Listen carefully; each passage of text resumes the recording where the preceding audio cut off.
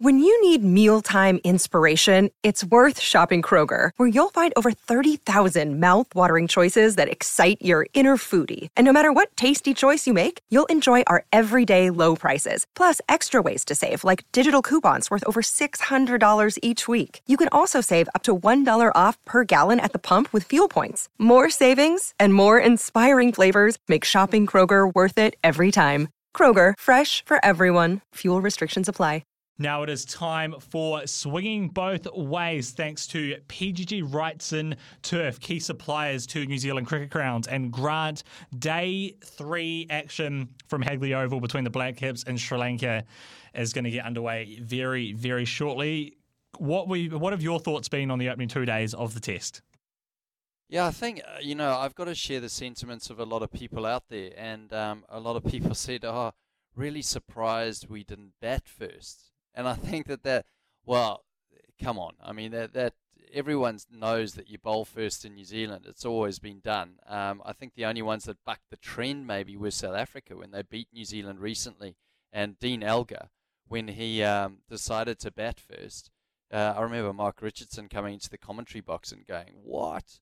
Like, that is the worst decision ever since Nasser Hussain. However, they won the test. It is a little bit deceptive in Christchurch. I mean, very green, very bouncy, very quick. And you have to bat well in the first innings. And, yeah, Sri Lanka, they have batted well, and they batted deep, 355. I think the concerning thing is not New Zealand being, 5 down. 162 for 5 now going into Day 3. But it's the fact that the pitch, just speaking to a few people in Christchurch there might be a little bit of scouring and a little bit of scalloping out and indentations. So what happens is when it's green and maybe a little bit of moisture on top, is the bowlers might, when they bowl and hit that length, it sort of creates that scalloping effect in the pitch. And then when you start pressing the pitch and the pitch gets a little bit harder, then what happens is you might get seam movement. So that might be what will happen later on in the test. So New Zealand have to bat themselves out of a little bit of a hole this morning. There was obviously they lost 3 for 9 in the middle stages there. So they were 67 for none, and then all of a sudden they were 76 for 3. So losing those 3 wickets, you always say you don't want to lose wickets in pockets, and that's exactly what New Zealand have done. I think where New Zealand have struggled in the past with Test cricket is the top 3, and that's been the Latham, Conway, Williamson, arguably our best batters, but we haven't been able to string those partnerships together and those big scores. Tom Latham batted well, he batted deep, but unfortunately got out at a crucial time for the team. And Sri Lanka bowling well. They're hitting a good length. They're used to bowling quite full. They're getting the ball to speak, and it's sort of seaming around.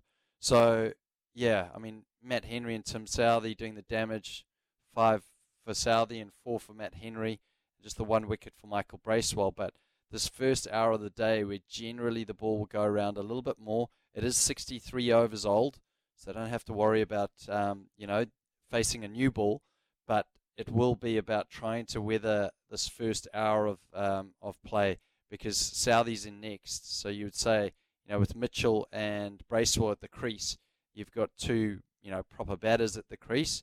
I don't want to take anything away from Southey. You've got 70-odd against England, but we do know with Tim Southey, it sort of hits or miss with the way he bats, and then followed by Henry, Wagner, and Tickner.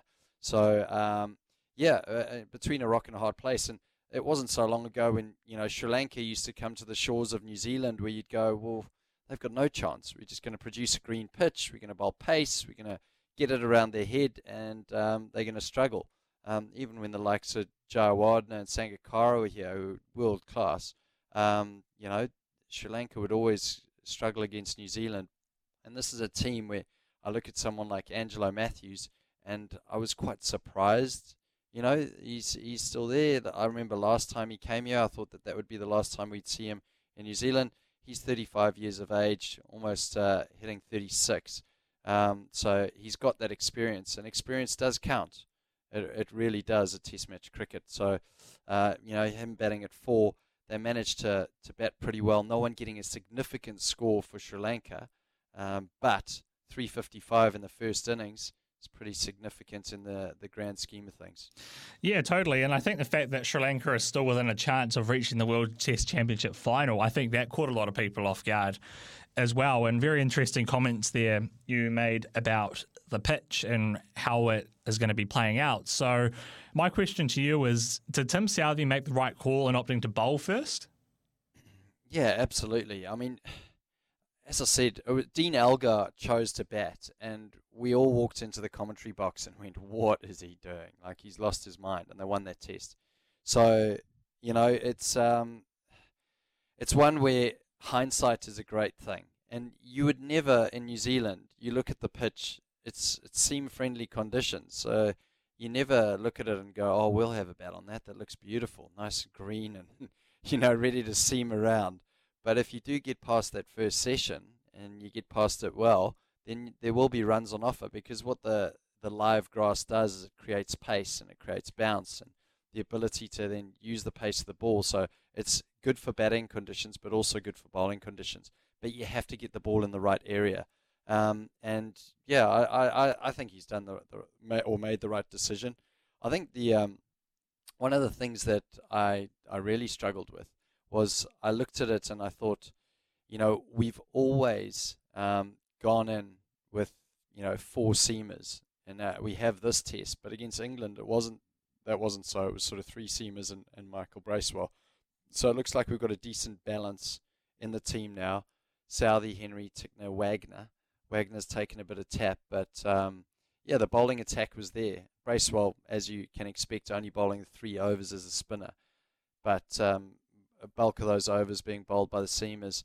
Perhaps maybe they should have got it a little bit fuller. There wasn't as much swing on offer that they thought there would be, but Sri Lanka have done well to bat as they did. So now we're going to have to dig in, and someone's going to have to get a big score, and hopefully it's Daryl Mitchell, who's on 40. He's going to have to go on and probably push close to 100. Interesting comments there, Grant. And I want to touch on the spinners if we get time very soon. And earlier as well, you touched on the batters, and you said that the Conway, Williamson, Nichols kind of struggled. Of course, the one that's got the big spotlight on them is Henry Nichols. Everyone feels like he's had his 9 lives, as you would say. He keeps surviving despite his struggles. Does Henry Nichols play another test for New Zealand after this, considering he got 1, was it? 2? Yeah, well, okay.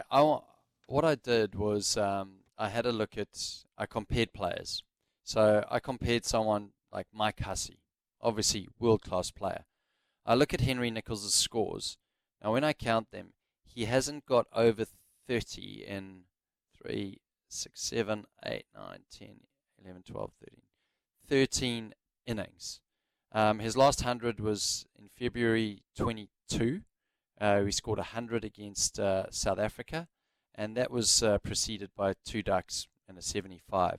So he's been given sort of 9 opportunities to get over 13, and he hasn't produced it.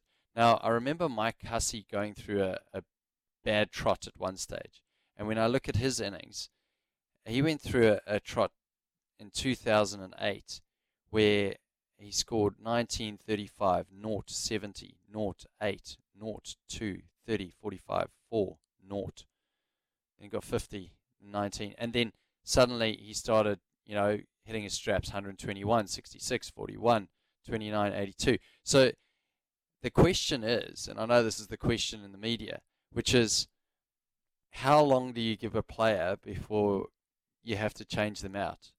And I mean, that's essentially what you're asking me. Now, you've got a player like Will Young, who could come in, who's succeeded at test level, but Henry Nichols has had some success as well. And when you look at Henry Nichols' stats, he still averages 36. He scored 800s for New Zealand and 12 50s. I think he deserves the right, or he's earned the right, to be given an extended run.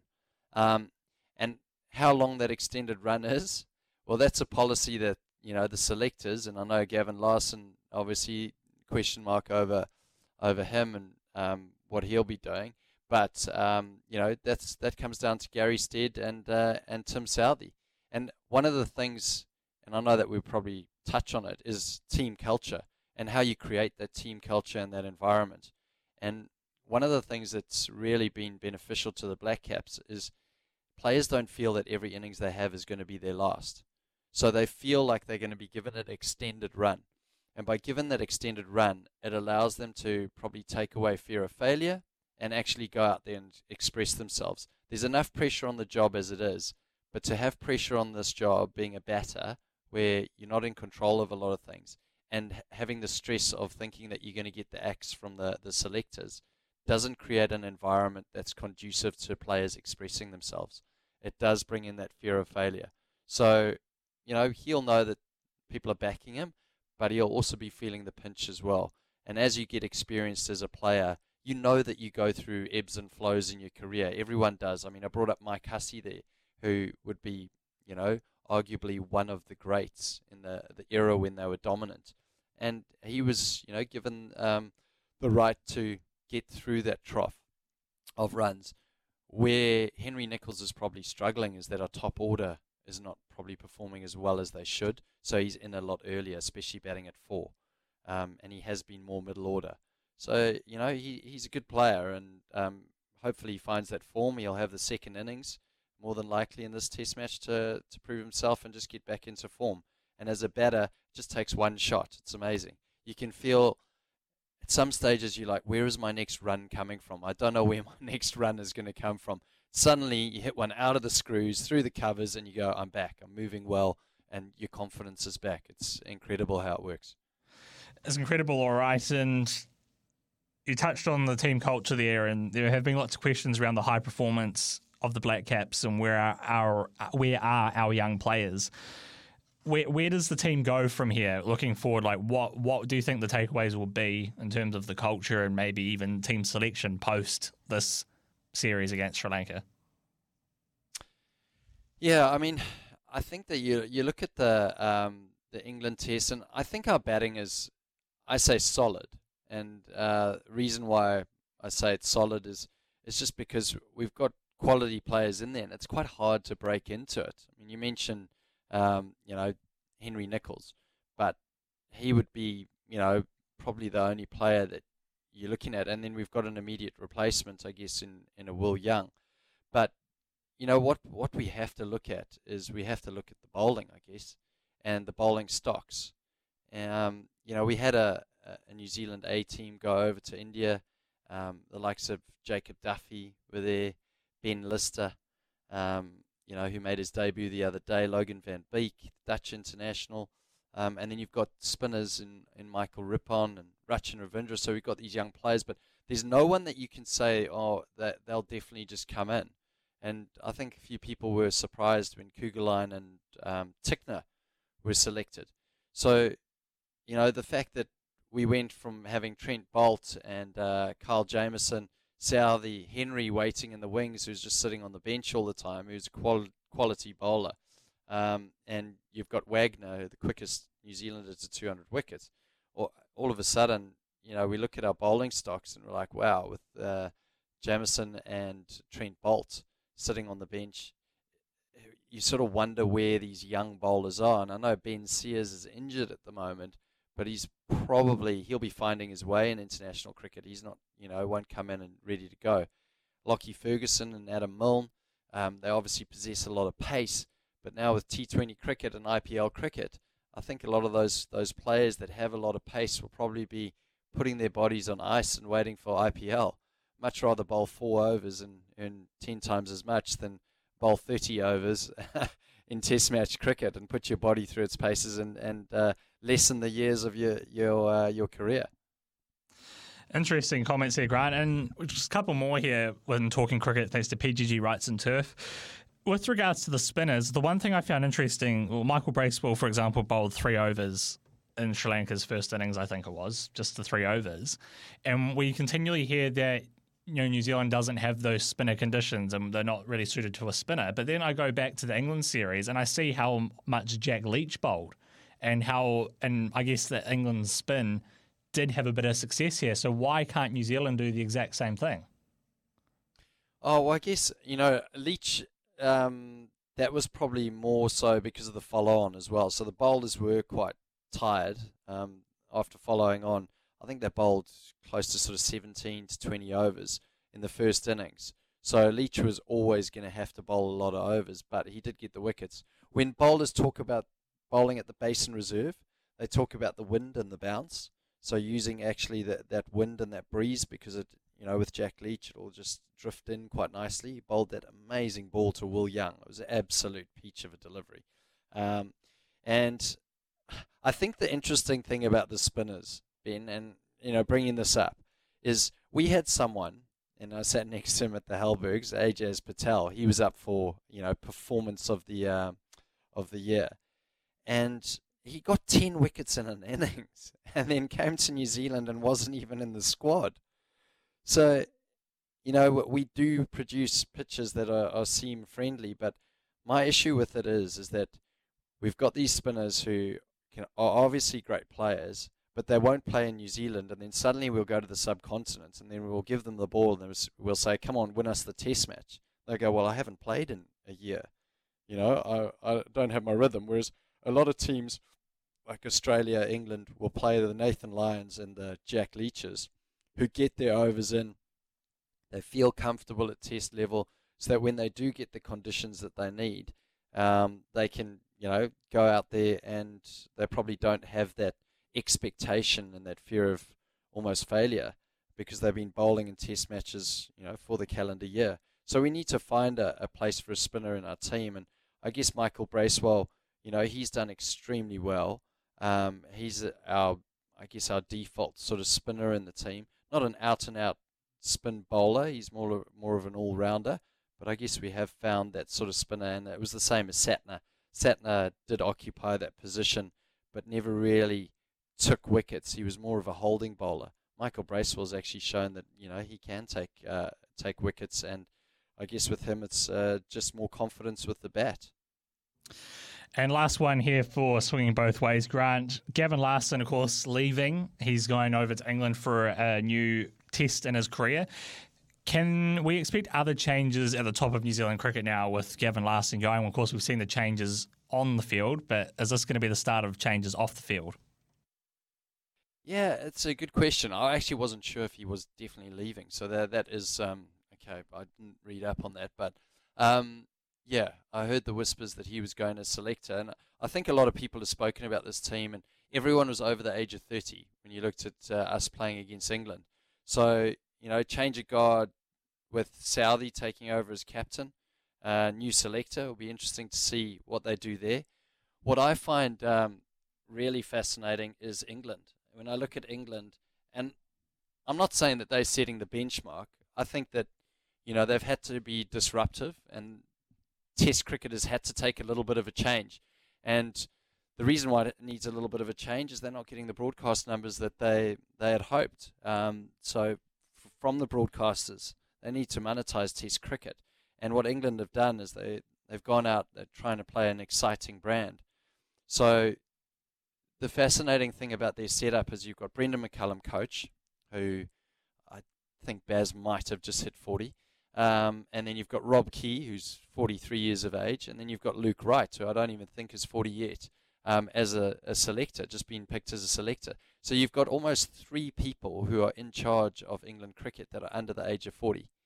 Now, they've all been in the era where they've played T20 cricket. Now, I'm not saying that that's a prerequisite, because I think that, as far as I'm concerned, Test cricket, I always thought that it wouldn't change much, but England have proved that wrong. They've gone out there and they've expressed themselves. But I think that that's more about the environment that Brendan's created. And I think if you can create that environment, but also have players that have the skills to do that. And when I look in New Zealand cricket, if we want to be credible in world cricket, I think we have to do well in the white ball game.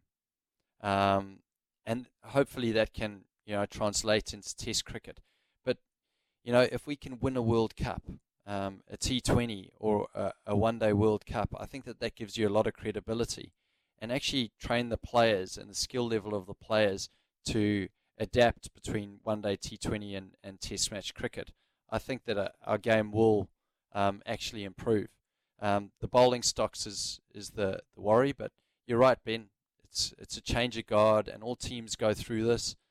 So you throw your eyes towards those players that are in their late 20s or early 20s, and you go, well, how's our pathway developing, and how's our high performance actually working for New Zealand cricket at this stage? So, yeah, not tough times for New Zealand cricket, but a player like Trent Boult, I mean, you can't just replace a Trent Boult, and you can't just replace a Kyle Jamieson. They're world-class players that have these physical attributes and these amazing skills that you don't look to replicate them. You find someone that does something different and can bowl in partnership with the other bowlers that we have, and we need to find those partnerships that work for us. So interesting times for New Zealand cricket, especially at that leadership level. That there is swinging both ways thanks to PGG Wrightson Turf, premium supplier to turf, seed and maintenance products for cricket grounds across New Zealand.